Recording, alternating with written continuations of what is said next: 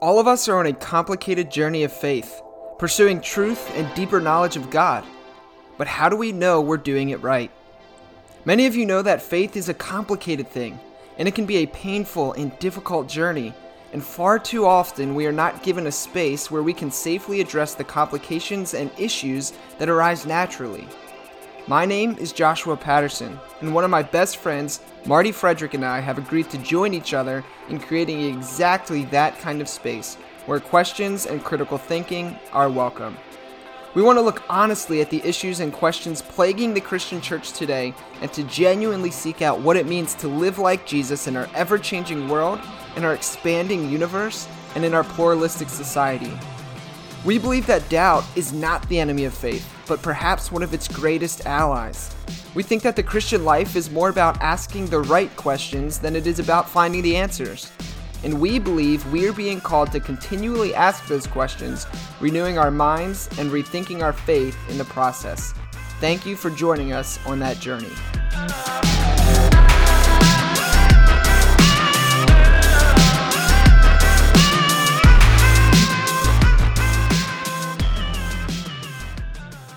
All right, well, welcome to another episode of the Rethinking Faith podcast. As always, I'm Josh Patterson, and with me today is my co-host, Marty Frederick. Marty, how's it going, bro? I'm doing pretty good. I'm like 1/32 of the podcast, like one small portion of the podcast. You need to stop with the self-deprecation, dude. No, but like it's like those times where you're like, hey man, we got an episode to record today, and I'm like, can't do it. Sorry, not gonna. No worries.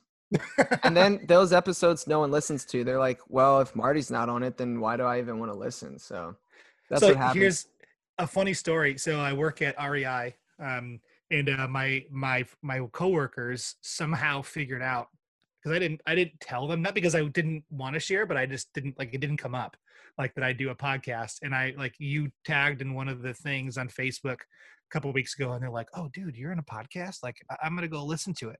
And so Alex, what's up, man? He went and he listened, but he started at the beginning, and he was like, so I've been listening to all these episodes, and dude, you're a total fraud. You're not even on this podcast.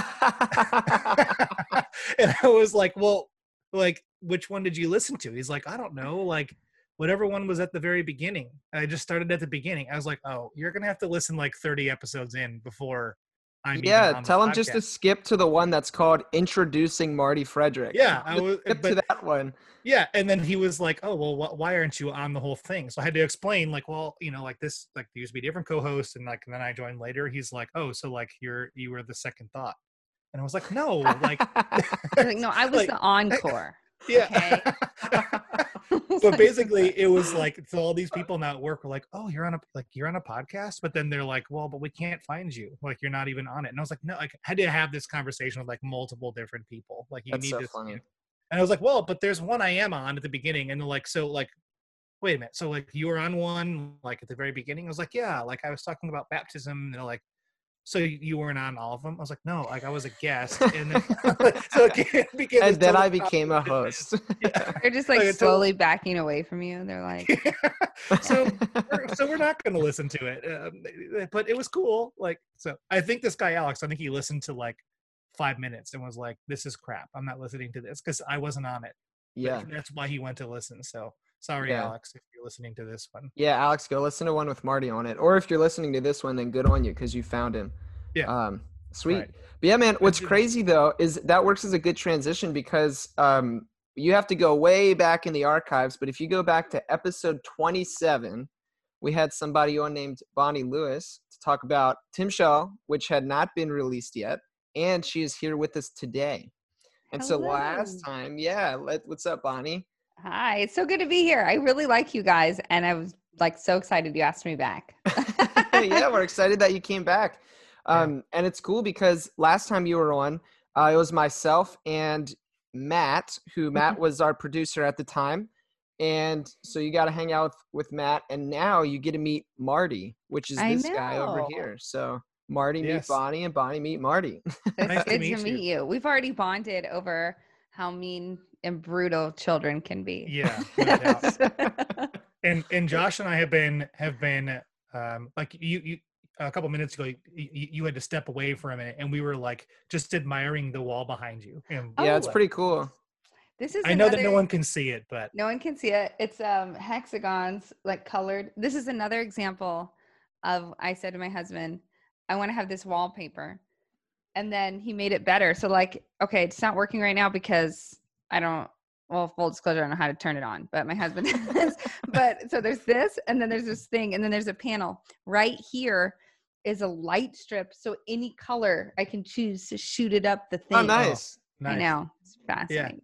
That's Yeah. super cool. I'm I know. just like I'm like looking at it, and like I'm looking at that, and like Josh said something, and I was like, wait, what? Like I wasn't. It was like mesmerizing. It was pulling me in. mesmerizing you. I know. That's why I do it. So that you just get kind of lost. You can't remember what we discussed. Yeah. Well, And I think- Bonnie, I was told some. Oh, Josh, go ahead, because I think you have something before we move on. Oh, You were I gonna was say just something funny. Yeah, well, no, it wasn't going to be funny. I was just going to say Oh. that if my memory serves me correctly, the question that we ask everybody, Marty, we Yeah. asked Bonnie the first time she came on, and by we I mean me because it's my fault. You didn't have anything to do with it. And this happened once also when I was on the podcast. We got all the way to the end of the episode, and we were like, "Oh shoot, we never asked him the question." So then Hmm. we asked it like the end. Oh, So Bonnie, usually when we ask this question, we tell people, you've probably heard if you've listened, that like Yeah. if you don't get the answer to this question right, then we probably will just end the podcast now. oh no. But then also no one This will is listen so to it because we won't stressful. even release it. Like we're not going to release a 10-minute. If it Um, gets released, you answered correctly. Oh Yes. my gosh, this is so much pressure. So we're gonna ask you to right now read the entire book of Genesis, but in Hebrew. No, I'm kidding. I'm Um, like, bye. So, yeah. who is your favorite ice hockey team? Oh, you know what? I do know. So my dad played ice hockey, Oh, cool. so I know a few teams. I'm Okay. going to pretend this is right. This is my dad's favorite team, or was when I was a kid. So I'm hoping I remember it correctly. It's the only. No, I know two teams, but I don't like the other team. The St. Louis Blues. Yeah, straight That's up. a team. Yes, It is a team. Good job. You win. Thank you. Are My you from dad's that gonna be area? so proud. What's that? Are you from that area? Like you from around that area? My dad is. He grew up there. Okay. Okay. Cool. I've been to a few ice hockey games, but all college. So Cool. we always went to. I was in Denver when I was a teenager, so we always went when Denver University played Colorado College because my parents were alums, so they were always there. It's so there's a lot of fighting, Yeah. and it's freezing. I hate Mhm. being cold, so it's a hard sport for me to get into, but I appreciate the enthusiasm. Sweet. I can dig Mhm. it. Well, But Josh, I think we should also ask the second question we ask because go for this it. is your second time on the podcast. Okay. Who is your favorite live music act that you've ever seen? It has to be live. Okay, that's a great question. That's a toss up between, in terms of musicianship. Okay, not in terms of like heart love. Okay, I'm going for how good they were live. That is a huge toss up between Dave Matthews Band and then John Mayer, but only at his Red Rocks performance. So I've actually seen him twice at Red Rocks, and then once I saw him in Irvine. But get this, remember how he went through that? I don't even know, like faith crisis where he had the nodes, and so he couldn't talk for a long time. Mm, Yeah. Do mhm. you remember that? And then he came Mhm. back and he was like, oh my gosh, I realized how much I took it for granted. And he came back and was like super humble and kind. So I Yeah. saw him twice before that. And then I saw him after. And when we saw him after, he was at Red Rocks. That was the second Red Rocks I saw him. And he was so humble and so kind. He was amazing on the guitar. But what was cool is he was still getting his voice back. Mm. So he's like, I'm going to try this out. And his voice kept cracking and he kept like fumbling. And it was so endearing because he just kept trying. Like he was Yeah. embarrassed, but he was courageous and he was kind. It was really neat. So it's a toss up between those two because it's Dave. So he's just good. Right. Yep. Sweet. Yeah. All right, Bonnie. Well, can you just so fill us in? I know you were on, but it has been a while. Can you Yeah. just kind of like tell us a little bit about yourself, and then also for those who do remember the last episode, can you just like catch us up? Like, what's new? What have you been up to since, I think it's been almost over a year. I guess it I has been think it over a year. has. Yeah. Yeah, that's crazy. So, yep, my name is Bonnie. I live in Austin, Texas. I have a husband. We've been married about 12 years. I have 2 kids, 9 and 3, and we are virtual schooling. So Mm. I'm pretending like I know how to do stuff, but I don't. And yeah, so let's see.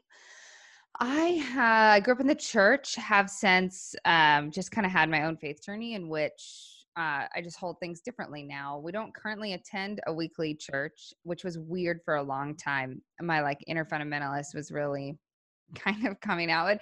It was really tough because even when we sometimes found a church we loved, the children's programs, like even if it was a more progressive, like kind of deconstructed adult church service, the children's programs were still sort of these shame-based approaches, and Mhm. we just like couldn't in good conscience send our kids there.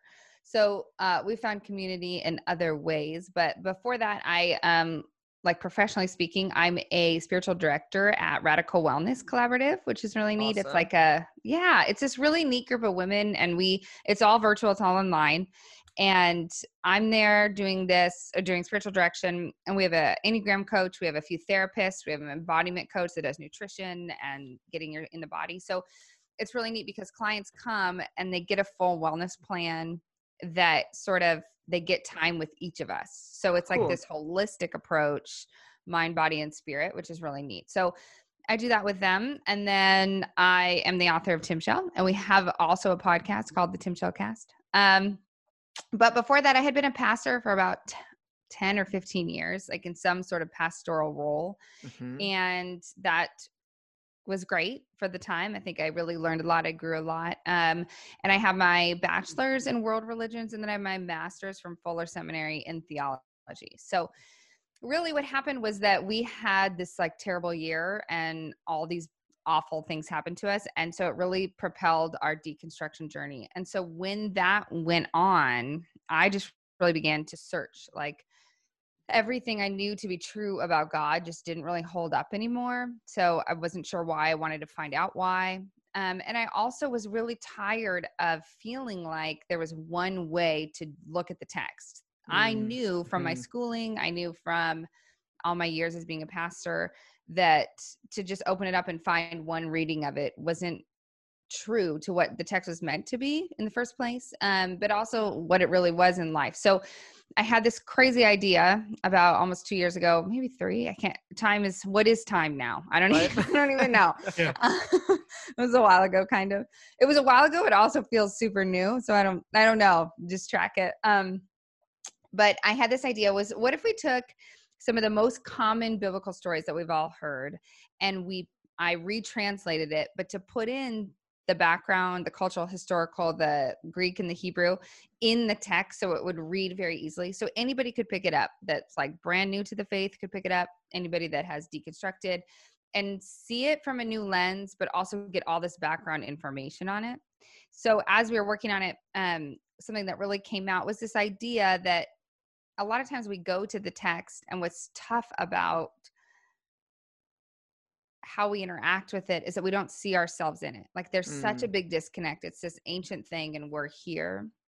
So in order to find ourselves in the text or to be able to connect it to our life right now and to like how God is moving now, I really wanted us to pull out the inner journey of some of the characters. So I think one of the biggest problems is that we often read the Bible and nobody seems to be reacting in the ways that we would be reacting if we were in those situations. And I don't think that's because they're not. I think it's a problem with our translations. They're Mm. very cut and dry and they're very word for word. And we miss a ton of the nuances of the original language and of the Mm. context. So we decided to write what's called an idiomatic translation. So it's 20 stories, 10 in the Old, 10 in the New Testament. And idiomatic, it functions more like a midrash does, Mhm. which it brings out like the thoughts, feelings, and emotions that would be true to those characters, the biblical characters in the story based on their surrounding climate. So Sweet. we decided, we do that. We put it on Kickstarter. We had like a $32,000 goal and we raised, I think, like almost 50,000.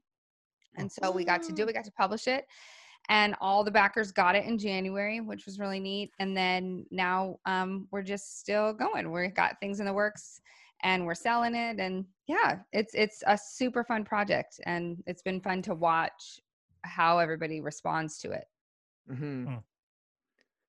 Yeah, that's awesome. And so for the people who didn't listen to the first episode, last time you were on, we talked about two passages in particular. We talked about the Abraham and Isaac story, and then we talked about the woman that poured oil on Jesus's feet. Mm-hmm. And that was that conversation was so cool. It's still one of my favorite episodes that we've done. And so, listeners, if you haven't heard that, you should go check that out now, and then come back and we'll talk some more. Episode 27.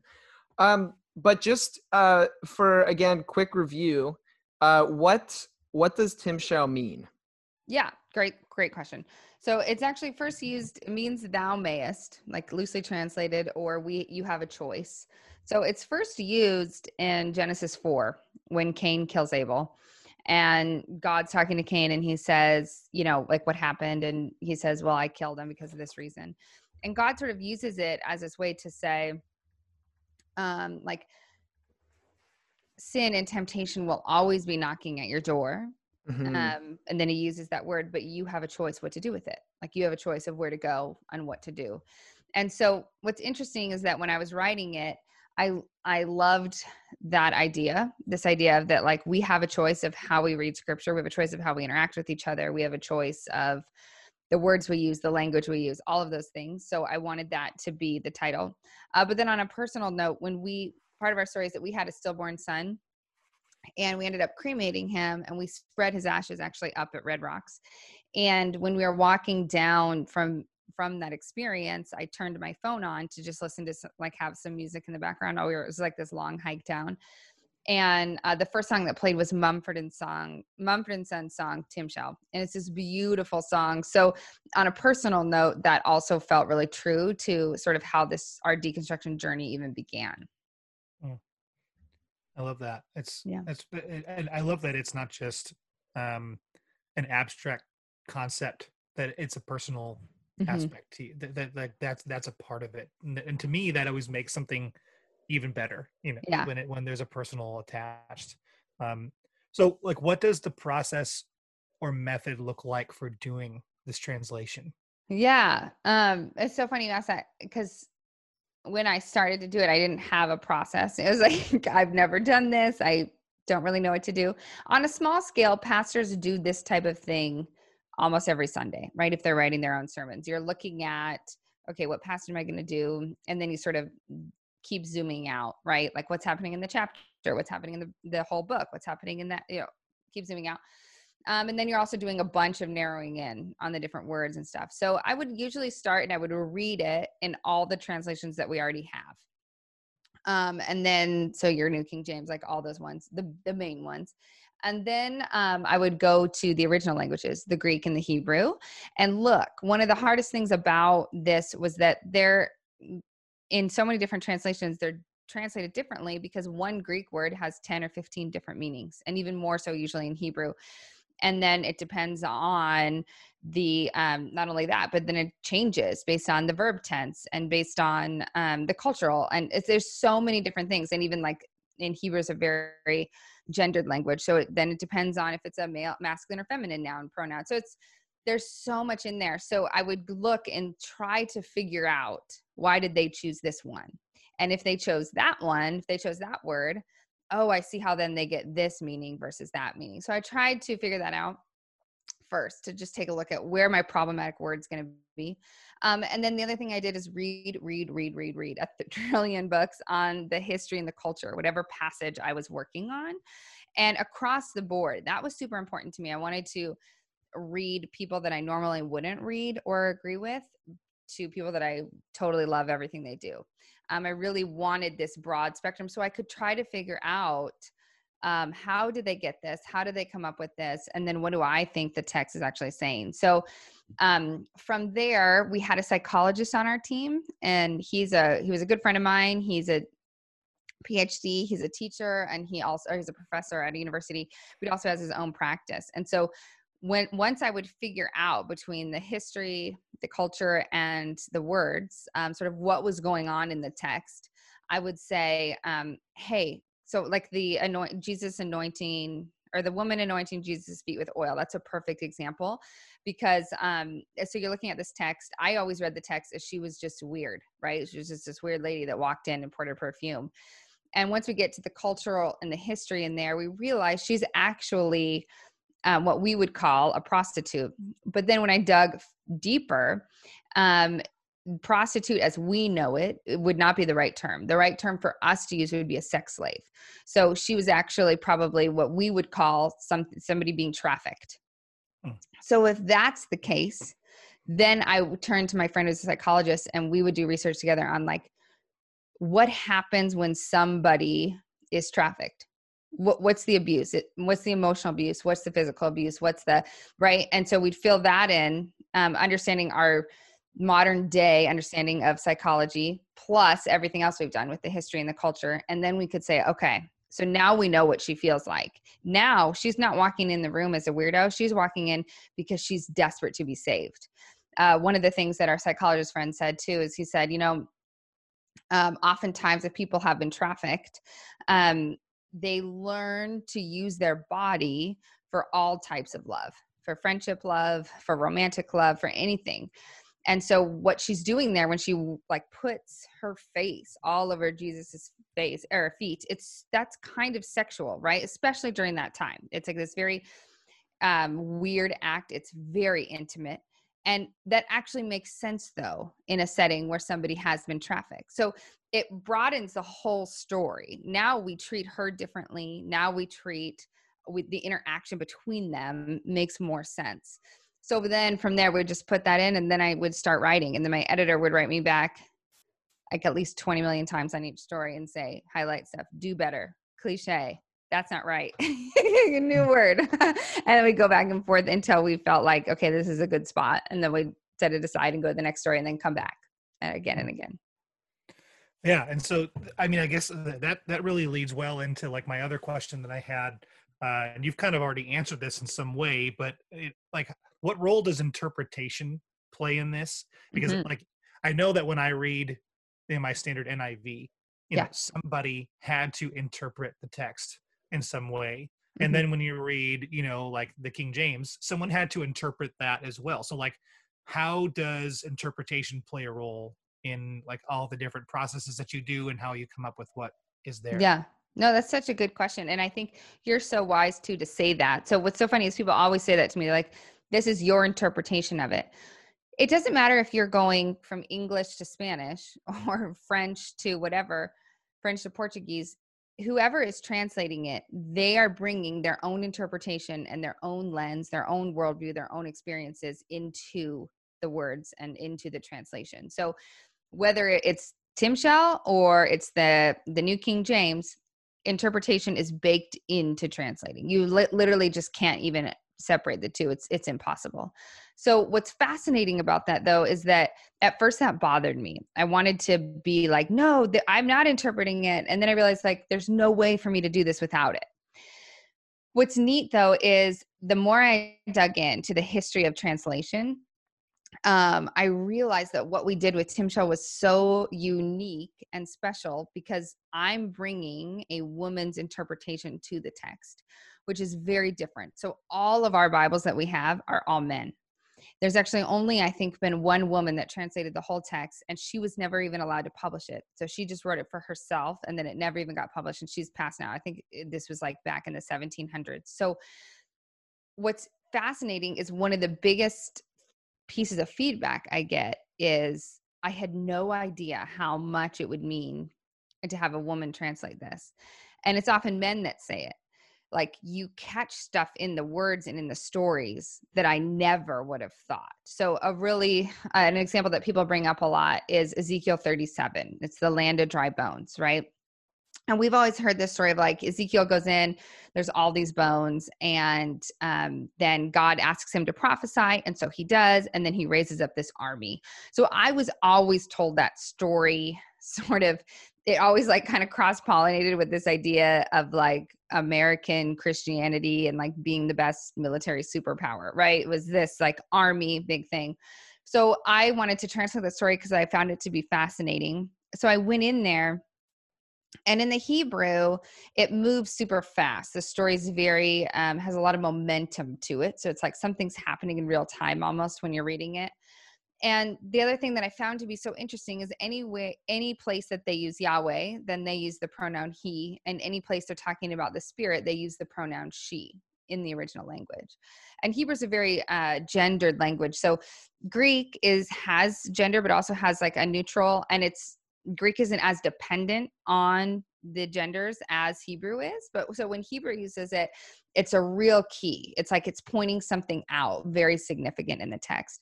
So I knew we can't ignore that. So the first thing I did on that passage is I went through and I kept the translation the same. I just put everywhere for spirit. I changed it from he to she and said, what pops up now? So what was fascinating is when my friend read it, who is a male, to him, it didn't make too much of a difference. Besides, there's like this glaring she.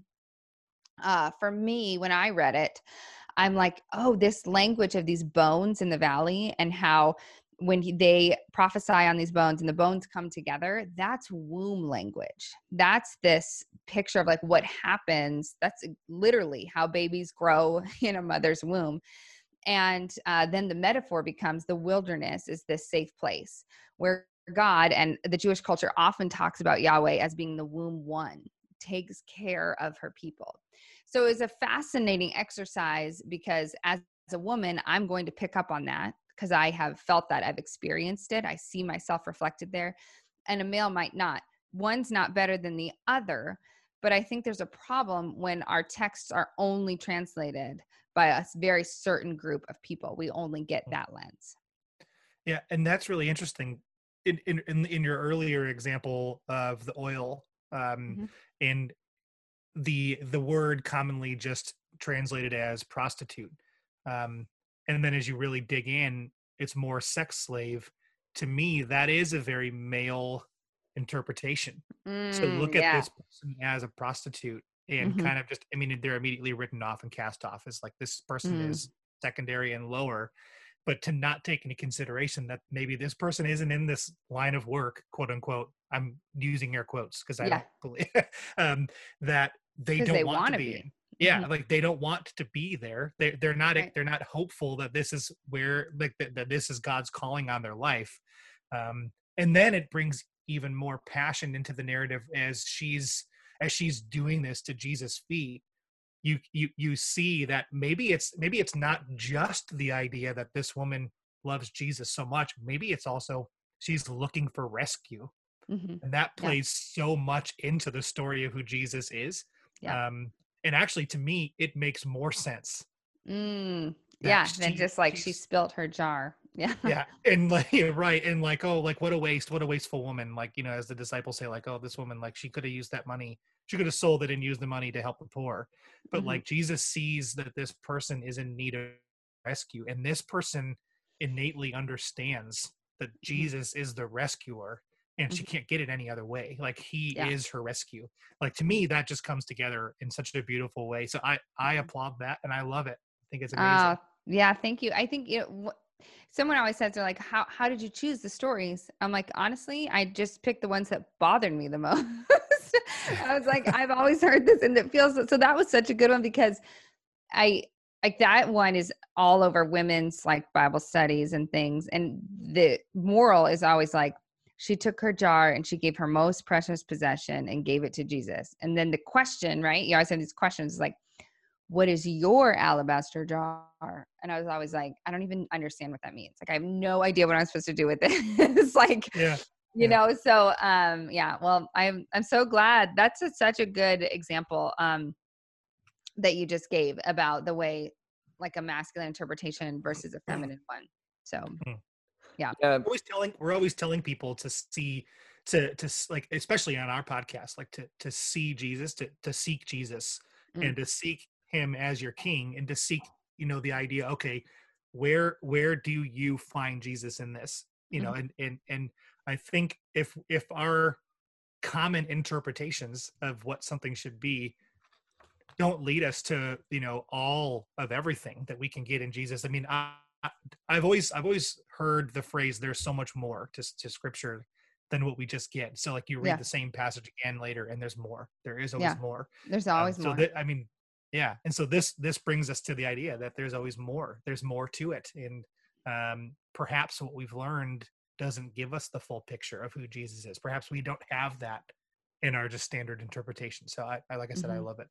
Oh, thanks. Yeah. And I think too, you know how it says in the New Testament, Jesus says, I'm in you and you in me, right? Mhm. And we're so all very much connected. That's a good example of how my hope for Tim Shell is that not only do we see ourselves in the story, not only do we see Jesus, we see this new dimension that we missed, but that we could build empathy for our neighbor, right? So it's a story about what happens when you're trapped in a lifestyle. And sometimes the way that we talk, the way that we act, the things that we do, our mannerisms, those are because of the situation we're living in. How many times have you been walking or done something and someone came up to you and your gut instinct is to be afraid or to be like, I don't know, that person was acting weird. A story like this helps us remember, like, maybe they're not acting weird. Maybe they literally need help. And this is just how they know to act. Do you know, it's different. That can be true of people in our life, people who have depression, people who are alcoholics, people who have anxiety. I for one have struggled with anxiety for a really long time. It's a lot better now because I did EMDR therapy. Every time I always want to plug it because it has made such a difference in my life. But before that, the way that I would act because I was in a panic attack, right, wasn't understood by so many people. I'd be like, why are you acting weird? Why are you acting this way? Once I could explain, this is what I'm feeling, it was like, oh, she's acting that way out of survival. This is how she knows to act in a situation when she gets nervous. So my hope is that through the text, it's a new approach. It's a bigger picture, but it also helps us see ourselves and our neighbors and build some empathy for people that we wouldn't maybe necessarily otherwise. Yeah, I love that. I think you capture that very well Mm. within Tim Shell. I think it's so cool. But yeah, and it reminds me too, like, I mean, as you were talking about like a translation done by a woman, it reminds me of kind of this idea we've referenced this on the show before, but like and Jared Bias, I think, said it best. He said that all theology has an adjective in front of Mm. it. Mm-hmm. And oftentimes we're told that there's theology, and then there's feminist theology, there's Mm-hmm. liberation theology, there's black theology, blah, blah, blah. But what we call theology, just regular theology, is like the white It's males. like white men. Uh-huh. Yep. Right. Totally. And so it helps like bring, but then the problem with that is you're missing an entire part of the body of Christ, like Mm-hmm. completely not even represented, Yeah. completely not there. And so I love that And some aspect. And I think, pieces, go ahead. sorry, go ahead. I was going to say some pieces of that theology tell women to go home. Oh yeah, So absolutely. bringing us back to a couple months ago. No, we So, can, Exactly. we don't we can move on. utter that gentleman's name on I this was show. gonna say, you shall not be named. Yeah, Yeah. Lord Voldemort. Yeah. And, but yeah, and I think it's interesting too, because when you were talking about the story, the dry bones story, the one thing that I actually picked up on the most was the interplay of Mm. Yahweh and the Spirit, the he and Yeah. the she, and it working together. I thought it was so cool. Mm. It was, yeah, really. I really enjoyed that story and like the retelling and the. I liked how you talked about like the narrator basically like identifies with the bones in the story. Like, Yeah. oh, these could be someone's mother or brother or sister, or Mm-hmm. are these bones me? Am I these dry bones? And so I thought it Yeah. was so cool that you brought all of that into it. Oh, that's so neat. Yeah, thanks for saying that. That was a fun passage. My editor actually really helped. His name's Jeremy Armstrong. If you haven't, he actually has he's always like, he's so shy, but he has a book on Amazon that is fabulous. It's like Oh, faith cool. stories, but he's really cool. It's Jeremy Armstrong, so look him up. But Jeremy Armstrong. yeah, he when we were doing that one, he was like, "Hey, I think I could offer like some perspective here." And I was like, "Yes, of course."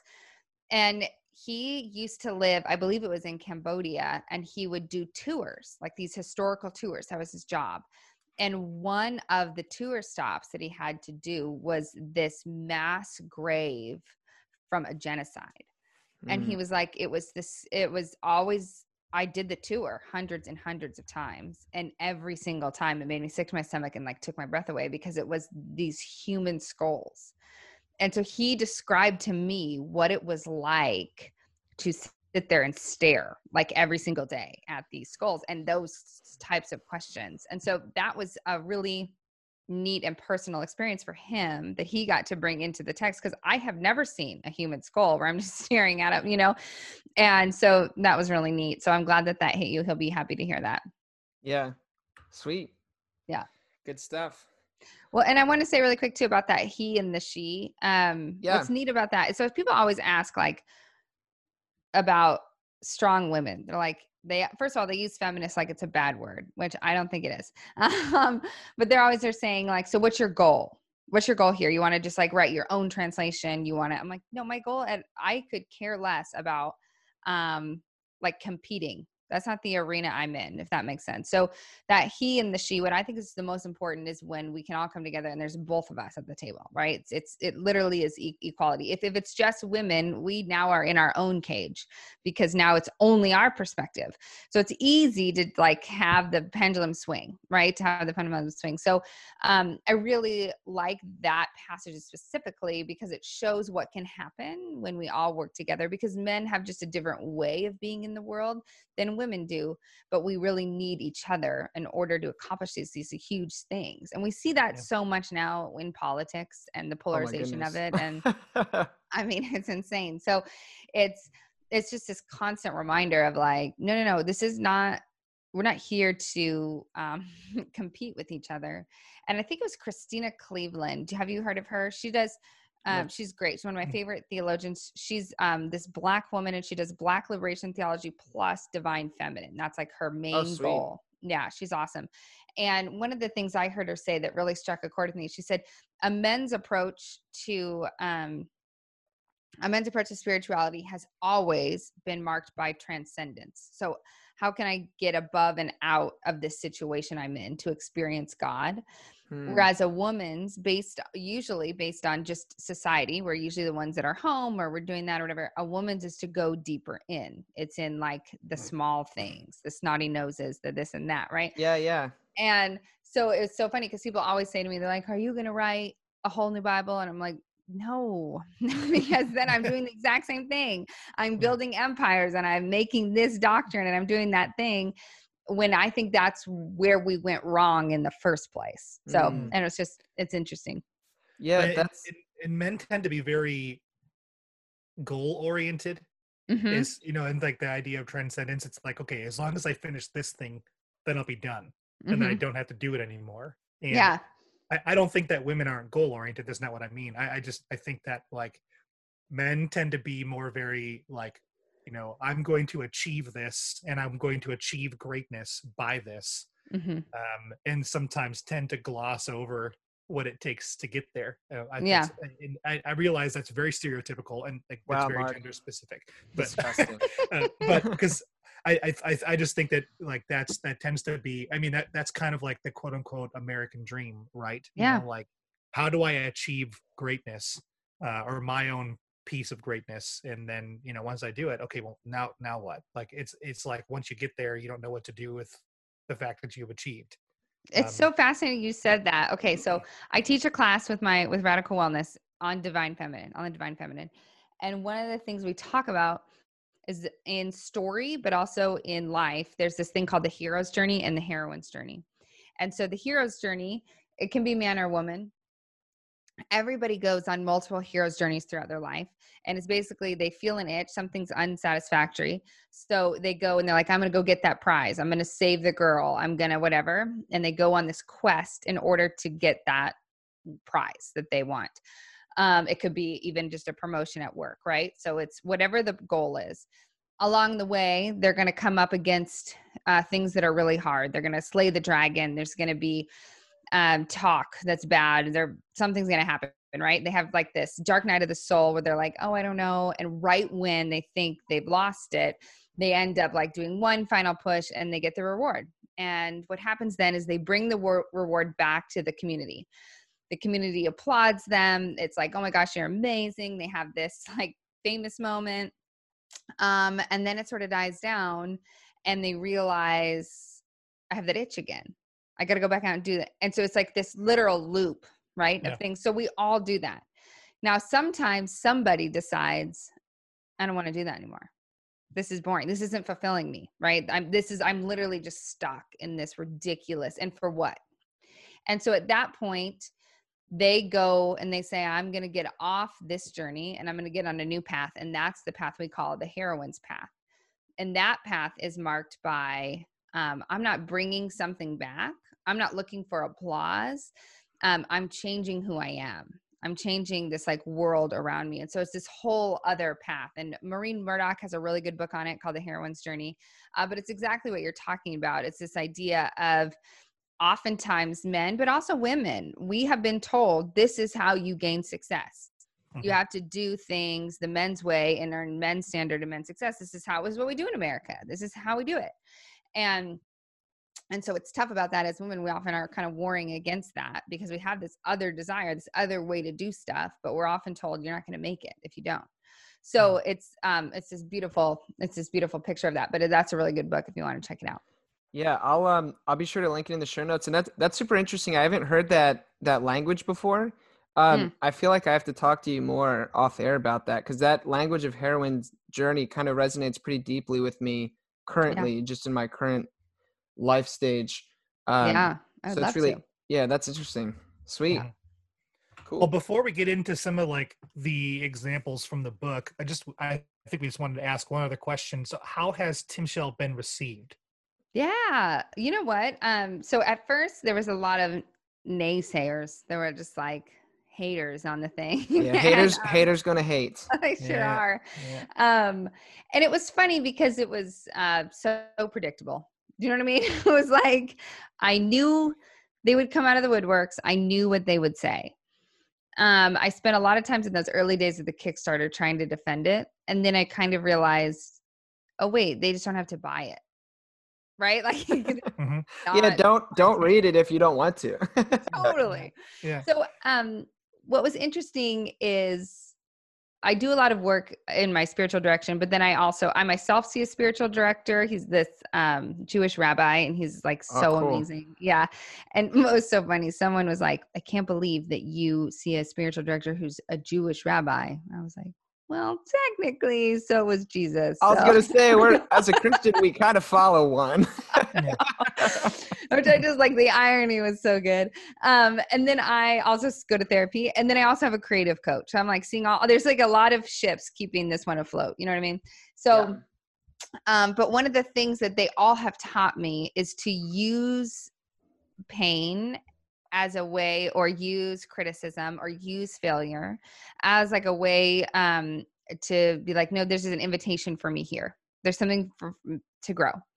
And so when that happened, at first I was really down, right? It was like my old way of being of like, if they think this is wrong, if the gatekeepers of translations and of evangelical church think this is wrong, then it must be wrong. And then I realized, wait a second.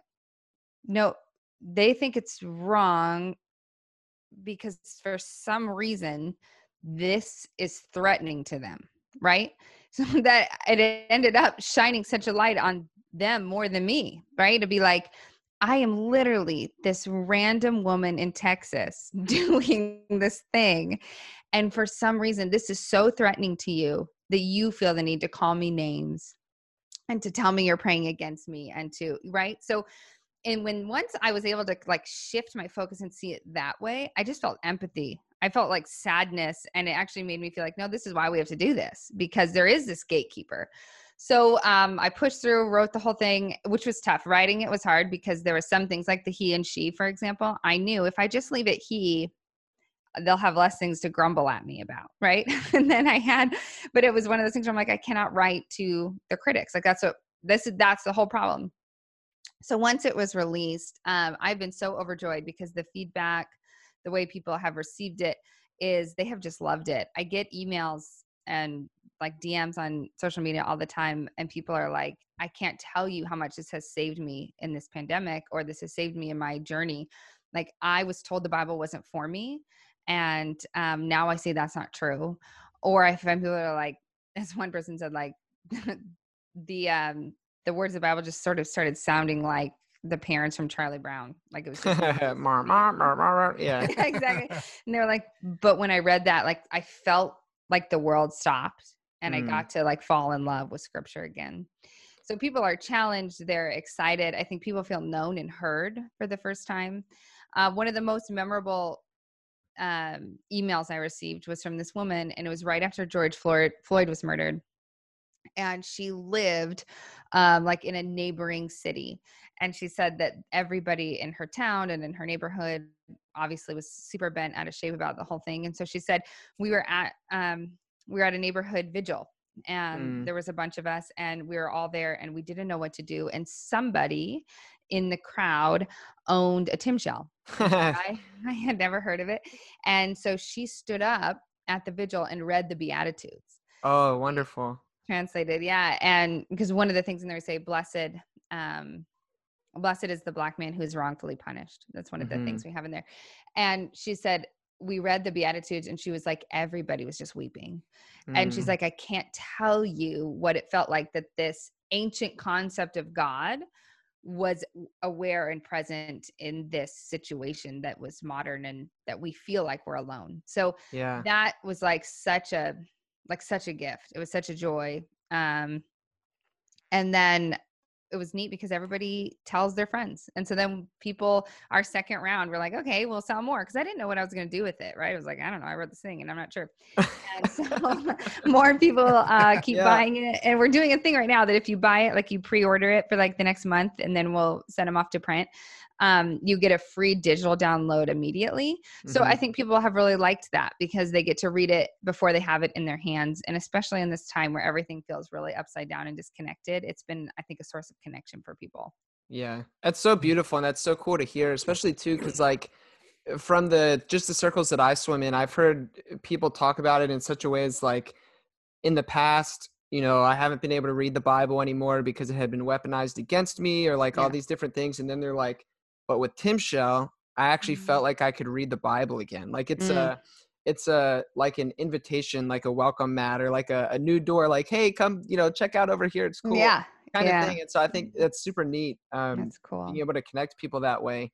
And also too, before we had got on, you had mentioned that it would be fun to do like a kind of like a free giveaway. Yes, I would love listener. that. Yeah. So I think what we could do then is if you're listening to this episode, you could go on to Instagram. And if you don't already like and follow myself and also Bonnie, then be sure to do it. But by myself, I mean the podcast, Rethinking Faith. And Bonnie. Like, wait, so just Tim Shell. Yeah. Go on. And then how do you want to do it, Bonnie? Do you want them to like comment on like a Tim Shell thing on Instagram? Do you want them to like comment on the post that we put up about the episode? Yeah, let's comment on your post. Okay, cool. So like follow both of us and comment on yours, and you can write whatever. Yeah. Sweet. All right, we'll write. That'll be fun. We'll write a scathing review. No. Sweet. Awesome. Well, yeah, that's good, Bonnie. And so thank you for that. And listeners, be sure to do that because this thing seriously is awesome. And so I'm going to kind of put you on the spot, Bonnie. So feel free to say no. Okay. But one thing that I really, really loved in Tim Shell was your translation of Psalm 23. Oh, yeah. So I would like to talk about it, but is there any way that you'd be willing to read it to us? I totally will. Awesome. Absolutely. It's so funny. So that a Tim Shell reader is really close with the, like, I don't think he's a pastor there, but he sometimes teaches at his church in LA. It's this great open and affirming church in LA called New Abbey. And they have online services. And so yesterday he preached from Tim Shell. That's so cool. So cool because it was just this moment of like, oh my gosh, like human resilience. Like when I don't know, it wasn't lost on me that it takes a lot of bravery and courage to preach from it, right? And it wasn't lost on me either, this idea of the human spirit of like, we need to feel loved, known, seen, and connected. And there comes a point where we need that more than we need to like follow these arbitrary rules. And so we're going to forge ahead. So it was a beautiful It was a beautiful thing. So yes, I will totally read that to you. Awesome. Okay, so we changed all the names so that we changed this one to Yahweh is like a shepherd. Here we go. Okay. Yahweh is like a shepherd to me, and I cannot help but trust him. I cling to this hope. A time is near where I will have every need fulfilled. I repeat this to myself. If I let it go, I fear I am in danger of turning to evil, and revenge is calling my name. At the thought of this, I close my eyes, and I can see him now. The shepherd compels me towards a different path. The grass is cool beneath me, and the sun is shining on my face. I am sprawled out in lush fields. I am warm, and I am safe. When I am in need, he leads me to untroubled waters, and finally, I am at peace. Inhale and exhale, in and out. His spirit makes me come alive again. He leads me on never-ending paths of righteousness. They go around and around again, over and over, covering the whole earth. Every avenue is marked with his name, and I have a choice to make. Swiftly, I am pulled out of this hope, and darkness threatens to surround me. Deep, dark ravines are before me, and death is imminent. I close my eyes tight, tighter still, and repeat what I want to be true. I will not fear the path of wickedness. It does not have to consume me. It will not have the final word. I am still the sheep, and I see the shepherd beside me. His rod and staff comfort me. It is his job to watch over the flock. Rescue is his name. You are arranging a table before me, Yahweh, and I see you now. It is overflowing with goodness and plenty, abundance, the main ingredient of every dish, beauty in every drink. All the falsehoods within me are also laid bare on this table. They are marked by scarcity, vengeance, and lies. They are my enemies. Which will become my feast? Will I delight in goodness or let evil become my sustenance? How can I live in a world of evil and not let it rule over me? Timshel is on the table. Meditating again, I close my eyes and you are there. You anoint my head with oil and you call me your own. Even in the face of darkness, when there is no hope and the choice is hard, the decision still belongs to me. I envision myself walking the path with your name on it. I am taken back to Eden, and you meet me there. We sit and eat. My cup overflows. I want goodness and mercy to be in constant pursuit of me, so I never have to choose. It feels too hard, the pressure too great. But to this table and with this feast, I know I will return. For it is my invitation to choose if I will dwell in the house of Yahweh today and forevermore. Boom. That's exactly why you should go pick up a freaking copy of Tinshell right now. Oh my God. I love that so much. Thank I you. actually, So I'm gonna call you when I get my copy. I'm gonna call you every night, and we can just read it. You can just read it to me, and then you can read it to my kids, and then you. Just want to hear it. Yeah. No, yeah, it's so beautiful. I read it out loud twice this morning. Because I read it to myself and then I read it out loud to my wife, and then we have friends living with us right now, and so when our friend came downstairs this morning for breakfast, I read it to them as well. Oh, fun. And it's so beautiful. Yeah, I love the push and pull between good and evil Mm-hmm. that works its way through the whole thing, and then just the idea of I think it parallels it, the idea of like the inhale and the exhale of Yahweh's Mm-hmm. spirit, like breathing in. It's crazy. I know. It's so, I love that you love it. This was one of my hardest ones to write because honestly, zero idea what to do with it. I was like, I don't know. And also it felt like, well, we can't mess this one up. Like everybody recites this one. Everyone knows this one, right? Right. So I was kind of bummed when I had to write it. I was like, dang it. I called a friend of mine who's a rabbi. This is actually so funny. We were in art class together in middle school, and then we lost touch, and then we have now gotten back into touch. And here I am, this like progressive woman pastor, and she's a progressive woman rabbi now. And so we were talking about this, and one of the things that I kept saying to her is I kept saying, well, I don't understand who his enemies are. Like, what are we talking about here? Like, what's going on? And she was like, oh my gosh, you're missing the point. I was like, what do you mean? And she said, the way this is written, would be like a prayer or a meditation. He is telling himself what he needs to hear. He is a representation of each and every one of us, of, like you said, this good and evil that lies within each of us. So that's where that Tim Shell is, right? You have a choice. We have a choice of how we're going to act and react. And so she said, the enemies are his own parts of him. That's what's on the table. It's like you see all this goodness in front of you, but then you also see the bent we have to seek revenge. We see the bent we have to act on our jealousy or whatever it might be. And so what we have to do is continually make the choice to not do that, to walk in this other path. So it became this really meditative experience when we were talking about it, but I had never seen it that way. I had always envisioned it. And I think that's part of American Christianity of like, who's my enemy? Who's going to threaten my livelihood? Who's going to disrupt this thing we've created? So to realize, oh my gosh, that's in me, that's a game changer, I think. Yeah, absolutely. I think it brings so much to just this idea of humility to recognize, because I think oftentimes, especially within evangelical Christianity, we have like the pendulum either swings one or two ways. Either you're a total piece of shit and there's nothing good about you, or people push hard against that, which is fair. I get that, because that's a toxic teaching. And then there's just like, oh no, everything is good and great and everything is perfect.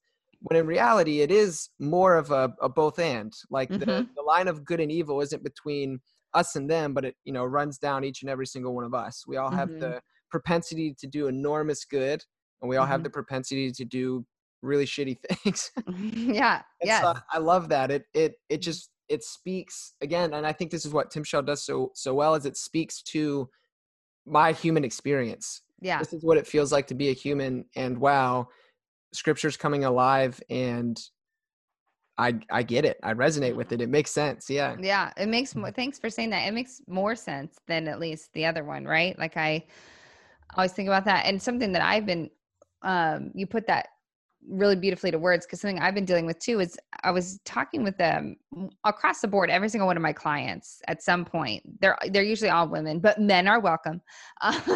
They usually come and the thing every single one of them has always said was, I don't trust myself, or I don't let myself do something I want to do, or I don't whatever, because I know I'm inherently bad. And so then of course I say, well, how do you know that? Where did you get that? And they always say, well, because Adam and Eve. What's so fascinating is that we often say, well, Adam and Eve, there was this fall and it was like the introduction of sin. The word sin is actually not even used in that chapter. It's used in when Cain kills Abel. And he says like, no, this is when you damage the imago Dei in someone else. That's what and on the Tim Shaw cast just a few weeks ago, we just put it up last week. We interviewed Amy Jill Levine and this Rabbi Sasso, and they were discussing, she said, in the Jewish religion, we actually believe that everybody is born good.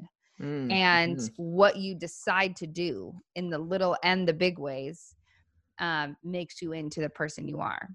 And I was telling that to someone and they said, well, then Jesus dying doesn't have any point. And I'm like, well, not necessarily true. Think about it. The Jews, they still sacrificed. They still said like, hey, I still have these parts of me that I need forgiveness for. But it's a difference. And it also is so funny because then people are like, well, what about when Paul said? I'm like, well, that idea of the fall didn't come until way later. So we're reading that into the text. Yeah. So we have to take that out and have this like reality check of like, no, there is good and bad. It is this thing that I have to weigh out in literally every choice I make. Like how we do anything is how we do everything. So I have to continually.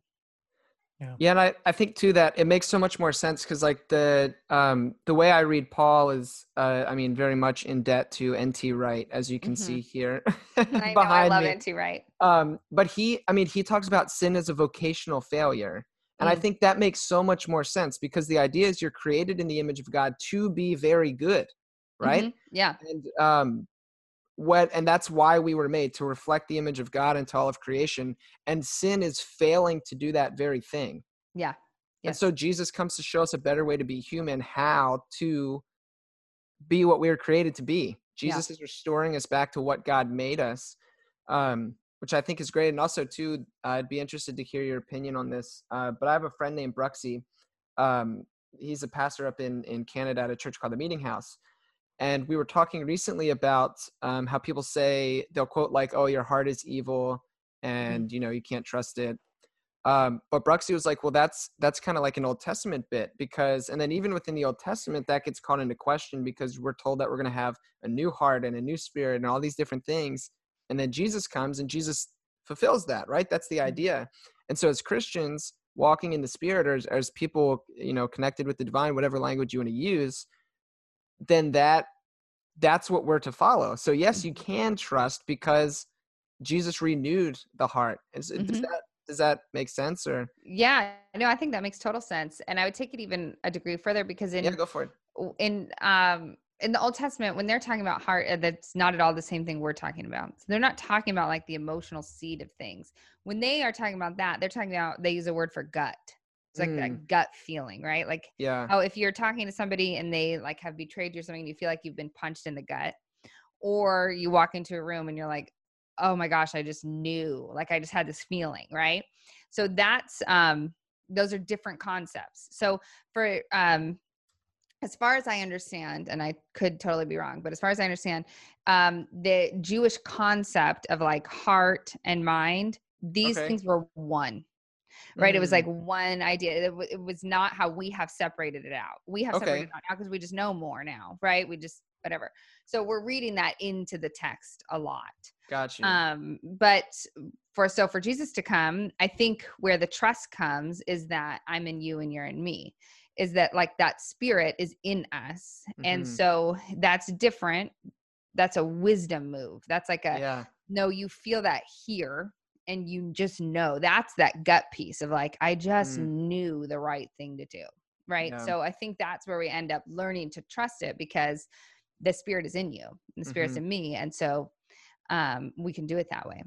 Yeah, I love it. Wisdom and discernment. As a mutual friend of ours always likes to say, everything is discernment from the top down, or from the bottom up, you know, if you want to flip it. But yeah. Yeah. And as you were reading this, something came out to me as we were kind of looking through, and it's an interesting, at least to me. And so I had the benefit of reading it along with you as you were reading it, because I have the EPUB in front of me. Oh, cool. So I realized that the listeners may not have had that benefit. Oh yeah. But as I'm looking at it, so throughout there's this language about it's my choice. I have the opportunity to choose. But then at the end, towards the end, you say, I want goodness and mercy to be in constant pursuit of me, so I never have to choose. Yeah, don't we all? Yeah. Isn't that be nice? Yeah. Can you just like, it may be super simple and that's fine, but could you explain that dichotomy? Yeah. So I think what we're trying to get at there is, all of us have, like we've been talking about, this push and pull of good and bad, and we all have to make these choices. Another thing to factor in, I think, here is that, you know, he was at such a time in his life where he had, he didn't have, look at any of the Psalms. It wasn't like this easy going thing, right? It was, it was tough. And so it would be so much easier to have a roadmap. It would be so much easier to be like, well, I'm always covered by God, and so everything's fine, right? How many times have suffering happened? I know, for example, with when we lost our son, so many people were like, well, this is just the way it was supposed to be. Like, God needed your baby or whatever it is. And it was this moment of like, if I believed that, that would be a lot easier, because I would not have to decide what to do next. I would just be able to believe, well, like, I don't know, shit happens. Oh, am I allowed to swear? Sorry. No, I already have a couple times, so you're good. Okay, I was like, uh-oh, and what explicit. In post, I'm gonna put the censored beep on it. No, I'm kidding. You can.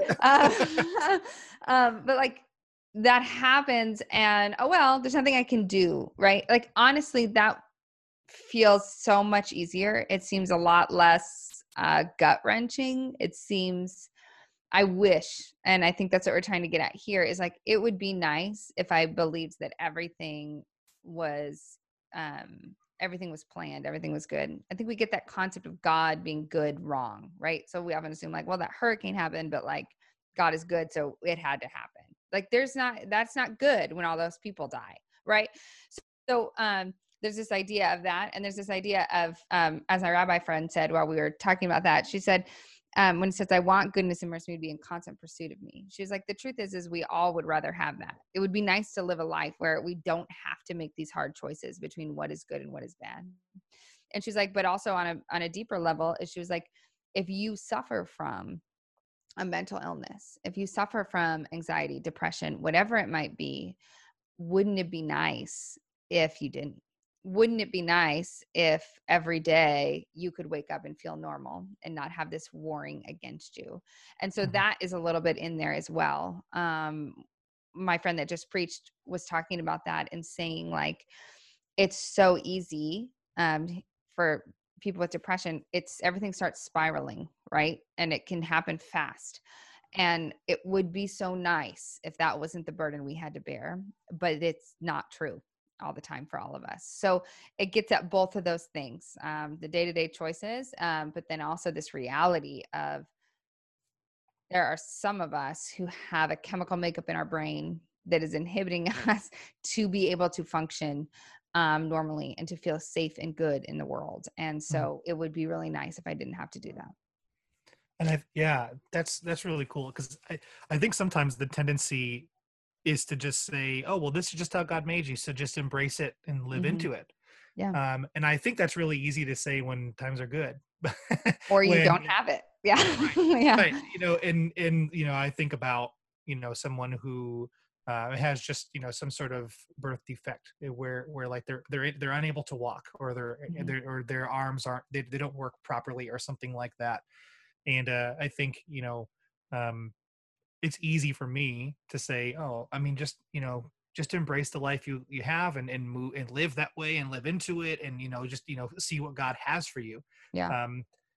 And that might work for them, 2/5 of the time, but Right. the other 3/5 of the time, it's unreasonable and very selfish of me to assume that for them, they don't ever have the thoughts like, I wish that I could do this. I wish that I could use my arms. I wish I didn't have to think of it. And I know that boils it down to a very, this or that kind of thing. But I think sometimes we want to gloss over things like that and ignore the human nature and emotions behind, and the lament behind something like that, where that someone has the hurricane destroy their house. Yeah. And you say, well, hey, think about it, now you have the opportunity to rebuild.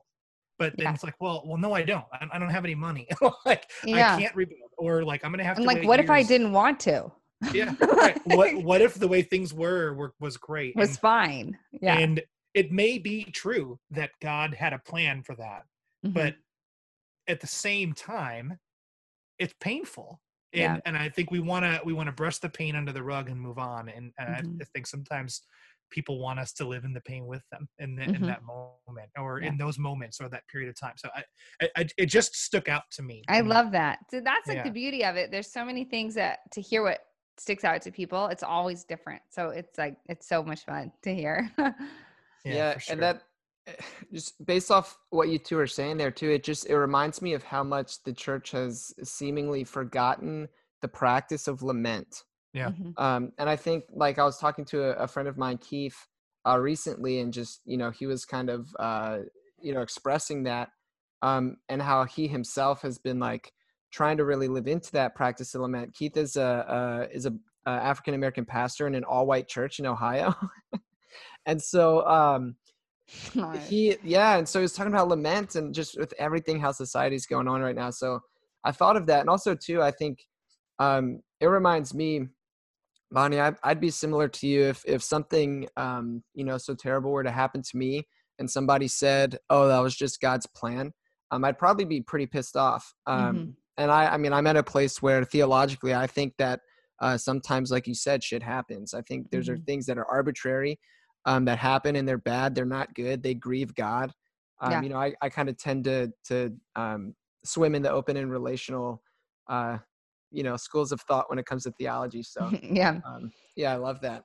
But Yeah. hey, Well, and I think racially too. I think in this time right now, I think Christians they were eager to be invested in it for a time, but I think now they're, especially white Christians, are ready to sweep it under the rug and move on to what's next, Right. or get back to whatever they were doing before. Yeah. And it's yeah, and Josh and I talked about this a couple months ago in one of our episodes, where as a white person, it's easy. I can go back to my white life and sweep that away, and I don't have to think about it because I'm Yeah. not personally affected by it. I will never understand what that means to Yeah. be a black person in America right now, or Mhm. ever. Yeah.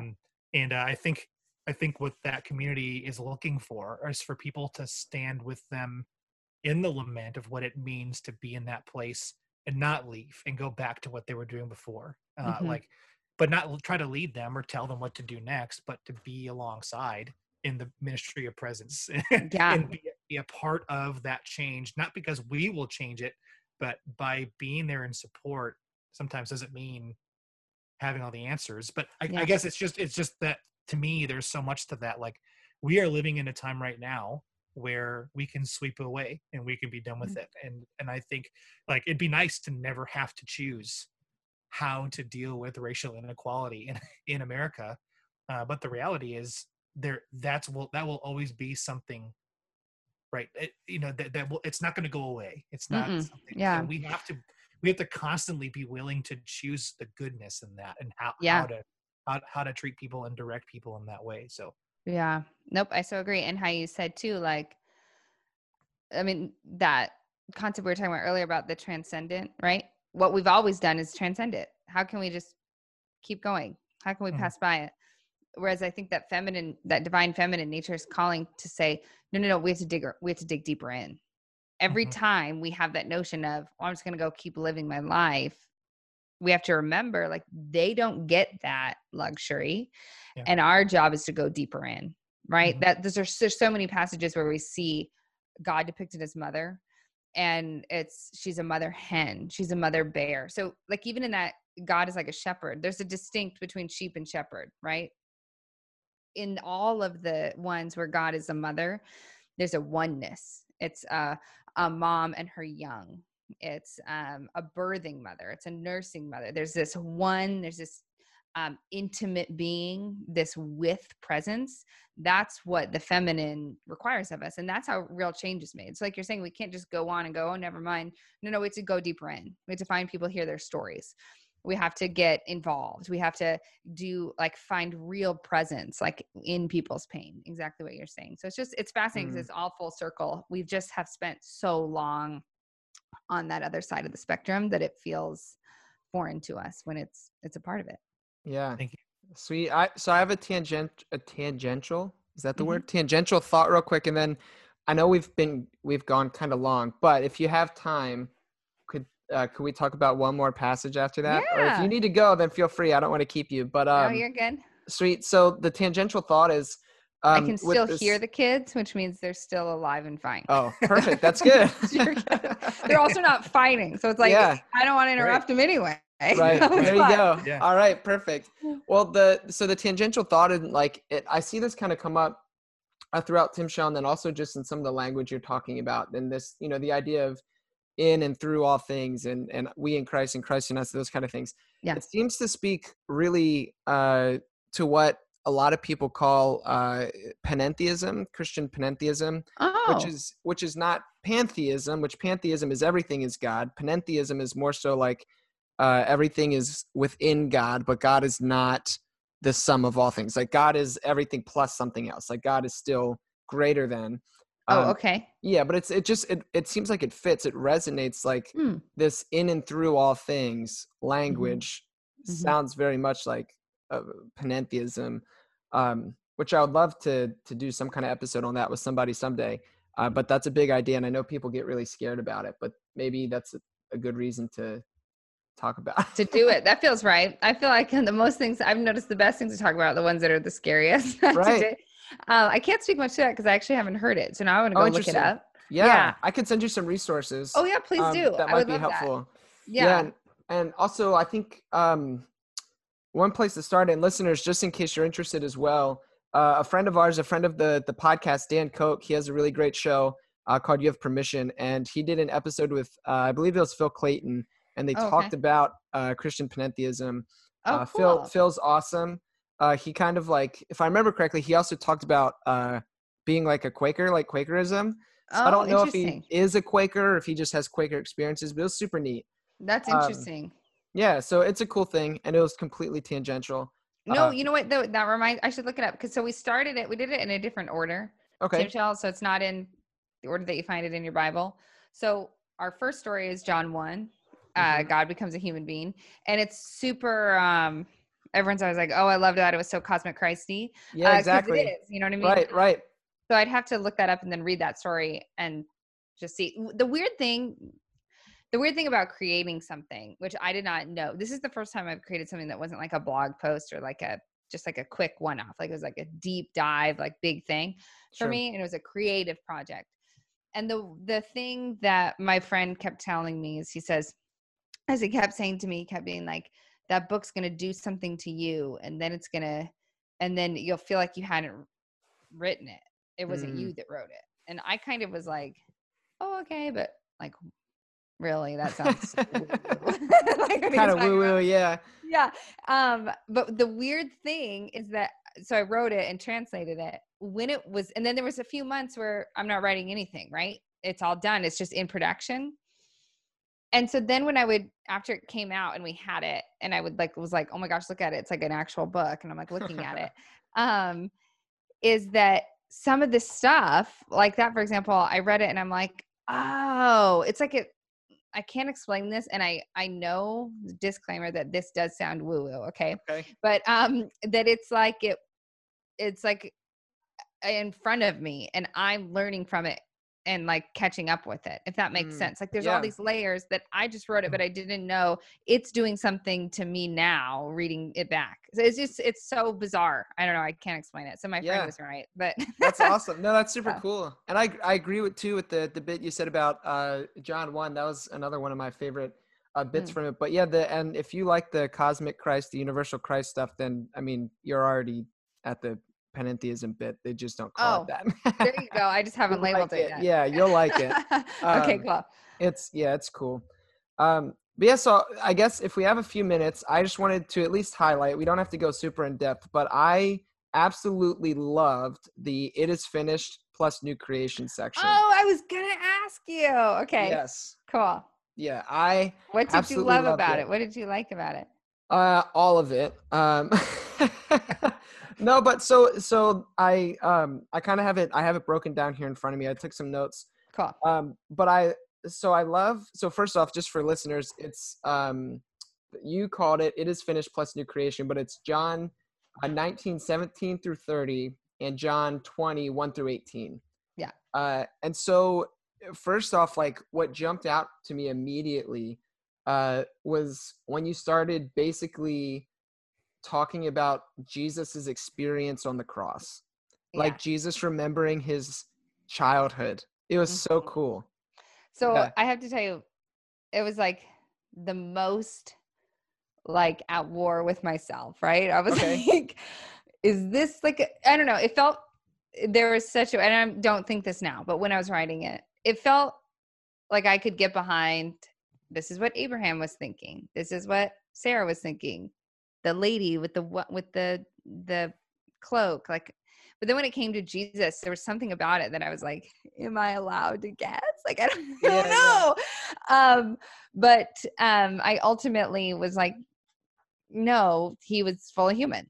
Do you know what I mean? Like he was, his story is in our story and all that stuff too. And so I had always, my experience of the cross story was always very manipulative growing up. It was so, like watch this video and think about how awful you are, etc. It's like PSA, your typical penal substitutionary atonement kind of stuff. Okay. And I was just like, and I remember being like, I'm a terrible person because I'm not crying. And then this voice saying, well, this is the 12th time you've seen this. It's just like, this is like constant, like, I don't know how I should feel. But anyways, so when we were doing it, I wanted to go, okay, what is death like? Right? I mean, none of us are fully prepared to understand what death is like. We aren't, verse. We don't talk about it. We are so far removed. And so I was like, what do you hear from everybody who's like, and they were dying? And it was like, they sit and they remember. No one is talking about the next thing to do, unless I guess you are RBG and you're like, please don't fulfill my seat until later. But anyway, mostly you're talking about all the great moments you had and who you were and the people you loved and the people that loved you. And so I wanted to bring that out, this fully human side of Jesus that we really don't even give much credit to in the stories. Yeah, I loved it. I thought it was so beautiful. And too, then like with that, you also like weaved in basically the story of Israel. Like you kind of have Jesus going back through his mind, remembering these stories that he would have grown up knowing. And then it just like, I mean, theologians do that anyway. You know, the cross is culminating in, you know, all of it. And so you brought that into the story itself. And then you hit this line. Hold on, I have to find exactly where it is.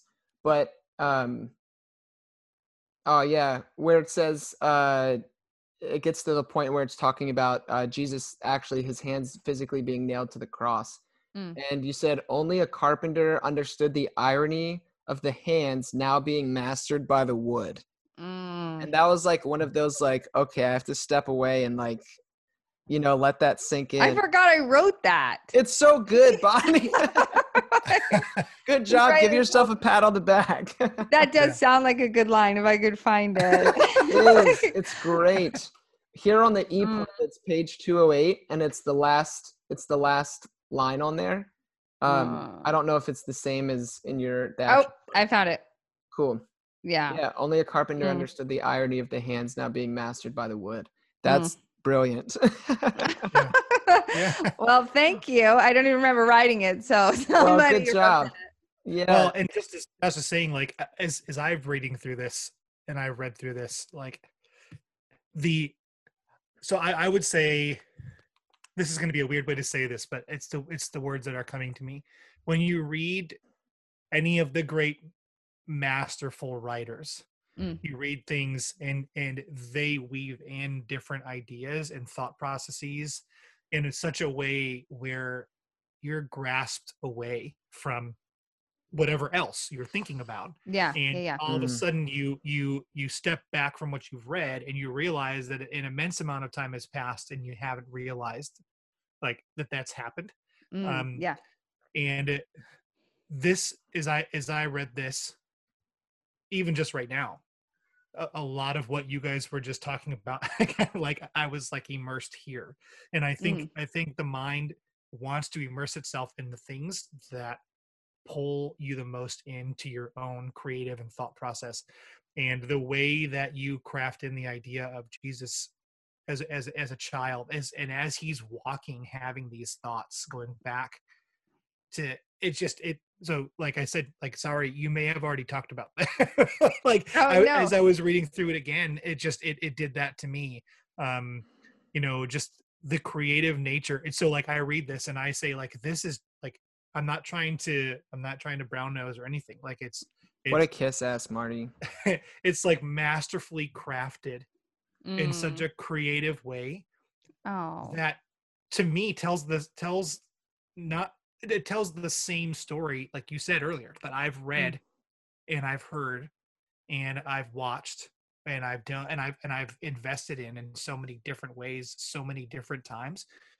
But it puts it into such a perspective that like it draws me back in again. Like I hate to bring this up because it's weird, but when I first watched The Passion of the Christ, when I left the movie theater, I was with 3 other college friends, 3 other guys, and the guy driving dropped each one of us off at our prospective places, and not a single person said a word because we walked away, like we walked out of the theater and no one said anything from that, like when we got dropped. And we walked away from that so affected and so moved that we didn't have anything to say. We were left with our own thought. And as I've then like a couple of years later, a friend had given me like from the 80s, like a scientific journal, like a medical journal of like what the physical medical things that Jesus would have experienced would have been like. It feels like that should be in this book. That feels it's right. everything from sweating blood in the garden and like actually saying like, here's the actual scientific thing that has happened over history. This is a thing we know about, and here's why it happens, and here's what it feels like. It says it's not just something that happens and you don't notice. Like, it's painful. You actually physically feel this. And as I'm reading through this, I'm brought back to, yes, Jesus was the Son of God. Yes, Jesus is divine, 100%. But this brings me into the 100% human side. Yeah. Not to be quote unquote heretical. I think Josh knows that word well. Because people call me all the time. Why you got to throw that at me, Marty? It's okay. People are always calling me that too. It's fine. You read this and you say, like, for the first time, I guess I'll say in a while, I was put in the position of, what if this was me doing this and carrying this cross? And I would never have been able to withstand what Jesus withstood. And I would have been crying. I would have been, wailing out. I mean, I'm just knowing myself, but this placed me there. As you said, where is it at? As the dust scampered around his feet when he ran through it and laughter spread with the wind. He was just a boy when the air was light and his authority remained unformed in his young mind. But like, you talk about the dust spreading away in the wind under his feet, and how he would remember that as a child doing that, playing, because he saw it happen as he was carrying the cross. Yeah. And that beauty of that, like, it immediately created a video playing in my mind of this happening. So it's masterfully crafted, is what I would say. Oh gosh, thank you so much. I can't tell you what, like, I will take that compliment, because I cannot tell you what joy that brings me. It was I've never written anything like a story before. So it was a challenge to do it, but I like to write. I'm a writer. I get hired to preach a lot, but I'm really honestly not that great at preaching. So I wanted to hone my writing skills, because I'm like, I'd rather write than I would chat or talk, like not chat, talk to people. Like, I call sermons chatting because I'm not good at it. And so I tried so hard, and you know what? It's so cool that you said that too, because I use a technique in here that my friend told me. And he said to me, he said, anytime you want someone to find their story, you double down on the particulars of that story you're telling, and then somebody will find it. So for you to say, oh, like, I'm visualizing that, right? You're connecting. But if I hadn't put that, you wouldn't have visualized it in a different way, right? So it was like this very particular thing of wind and dust and the air. And that spoke to you in a certain way that you were like, oh, I put myself there, right? So it's just like storytelling techniques. But anyways, I'm so grateful. I'm so grateful that you said that, but I'm so grateful that it hit you like that. That's really cool. And I think the beauty of writing sometimes is, how can the writer find themselves in the story? Or I'm sorry, the reader find themselves in the story. And the best writers know how to put it into a perspective where the reader then can place themselves in the story. And I think as much as I hate to say this, because I love reading this story in scripture, I think when you read the same story in scripture in the same translation, or maybe even a different one for another opportunity, you say, oh, I'm going to try a different translation. I'm going to try the Message this time, just because I want something new, or whatever. And people hate the Message, I'm sure, I know, but haters, they don't have to read it their again. Place. They all got their place. It's fine. But what I love about this is, like, sometimes when I read the NIV or the NLV or whatever it might be, or the NLT, I mean, it's harder to place myself in the story. Yeah. Because it's the same words, but there's a different thee here. And it's the words are crafted differently. Someone parsed this a little bit differently than somebody else did. And so it becomes not entirely impersonal, but in some ways impersonal, unless you really, okay, I'm going to read this personally right now. You go into it like that. You're really in there. Well, and that so begs the question, like, so everybody that's translated Bibles, they're experts at translating. They know the languages, they know the thing, they do it. There probably isn't one of them though that is a creative writer on the team, Right. which is ironic considering the Bible is like literally just this compilation of all these creative writings. Yeah. Right? It's like myth and it's parable, and it's like none of those were just as straight. So we have taken something and we've treated it differently than it should be treated. Yeah. And so when you have a creative writer doing it, it brings out like some of the original foundation of the actual story, right? That we've lost in some of these translations. So I'm just saying all that to say thank you. That's all. Thank you. I'll throw out real quick a few more things that stood out to me in that passage, and then we'll wrap things up. But I think like you had a bit too where you talked about how within the Jewish culture people have all these different interpretations they do with the text, right? And then but nobody quite had the interpretation that the king was going to be killed, that the Messiah was going to be executed. I love that. And then as Jesus died, you have this beautiful sentence that says, the Spirit that was there from the beginning, the one that created all the cosmos and in which everything lived and moved and found its being, was given over to finish the work he started. So that's just like boom, roasted, like so good. There's a lot of places in these stories where I weave in other scriptures that point to it, if that makes sense. Yeah. To be like, oh yeah, I remember that one. I remember that thing. Yeah. Yeah. Yeah. It's so good. And just to you did within the next bit in the new creation, you did this juxtaposition of like the life. And I've never thought about this, like the life, the symbolism of like life and flourishing that would have been in a garden where the tomb was, compared to the tomb itself, which is a place of death and decay. And so like having those two images together brought a new layer to the text that I hadn't even thought of before. And then you brought out the idea, and I thought this was really cool. You brought out the idea that that Mary standing there in the garden was like now standing in the very place that the story of her people began, in the Garden of Eden. And then this new thing that God was doing, this revolution that God was starting, happened once again in a garden. I was like, yeah, that's just awesome. Well, that's so. I think I heard that, and I think from Rob Bell in one of his sermons. I think it's called "He Thought She Was a Gardener," but he talks a lot about that, and we've talked a lot about that, about new creation and how it all points to it. But that the juxtaposition between the tomb and the garden, in my research, and I didn't realize this, there's so much stuff in the text that we just don't see it, right? We just like, oh yeah, we read the bullet points even if we're reading the text. And it was something that we often miss, is that it was a brand new tomb in a brand new garden. And that's significant, right? So they don't just say that just to tell you it, right? So it was so lush and so green, and that's different to have this sole tomb there than if you had it with all these other ones, or whatever it might be. And so I really wanted to pull that out because it changes the story of like how you visualize Mary. Yeah, so much. What she's doing. So yeah, it was wonderful. I love it. Thank you so much. Thank you guys. I'm like astounded anytime anyone's like, yes, I read it. I'm like, oh my gosh,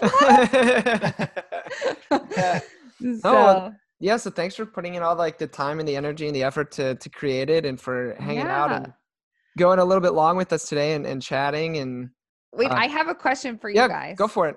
I don't expect you to have no one's gotten it yet. So I'm just dying to know if you guys did. So we put them in a certain order, right? Okay. There is a thread between the beginning and the end and of the stories. Like they're in a different order than they are in the Bible that we have, our normal translations. But it's very specific. And no one has picked up on what it is yet. And I thought I was so clever, but now I'm starting to think it wasn't clever because no one's getting it. No, or it is clever, and that's why no one's getting it. Maybe. Yeah, fill us in. Okay, so I'm not going to do the whole thing. I'll do part of it. Wait a minute. Should you fill us in? Because if you fill us in, then than everybody in the world because we have billions of listeners. You're right. And so if I fill you in, then it's just going to be on like CNN tomorrow. Yeah, You So let the exactly. I cat out of the probably bag. shouldn't. I'll fill you in offline. Okay, that sounds good. And then that'll be a whole nother reason to listeners to go ahead and pick it up. There you Yeah. go. Yeah. And so, yeah, if they Where want can to- people get it? Yeah. Yeah. So timshelltranslation.com.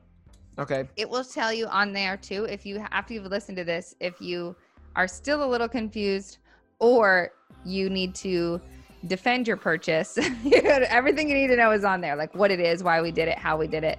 Our Kickstarter video is on there. And then there's also some sample passages. So there's Abraham and Isaac, some of the Beatitudes, and I think a parable, and then a healing. I think those are on there. So you can just read what it'll be like. And then for like, I don't know, when is this going to be released? Probably pretty soon, within 2-3 weeks. Okay, perfect. So by the end of October is when our pre-sale ends. Okay. So we're doing right now, since we're not selling it like on Amazon or whatever, like we're doing all the shipping and all that stuff. So Okay. right now we're taking pre-orders so we know how many to order from the thing. So if you pre-order right now, either hard or soft copy, doesn't matter which, you'll get a digital download, which you guys sweet. are reading. Yeah. Yep. So that's still going on until October. But then you can also find us on Instagram, Tim Shell Translation, and then our podcast, the Tim Shell Cast. So Perfect. Yeah, we'll be sure to link all of those things in the Cool. notes. That way people can find it easily. that would be awesome. That would be So- awesome. Thank you guys so much. This has been so much fun. Yeah, thanks for hanging out with us today. I loved it. Yes, this is great. Sweet. And listeners, as always, go Caps. And Blackhawks, go Blackhawks. Blues. Are we still talking about hockey? Indeed. Indeed. Peace and love, guys.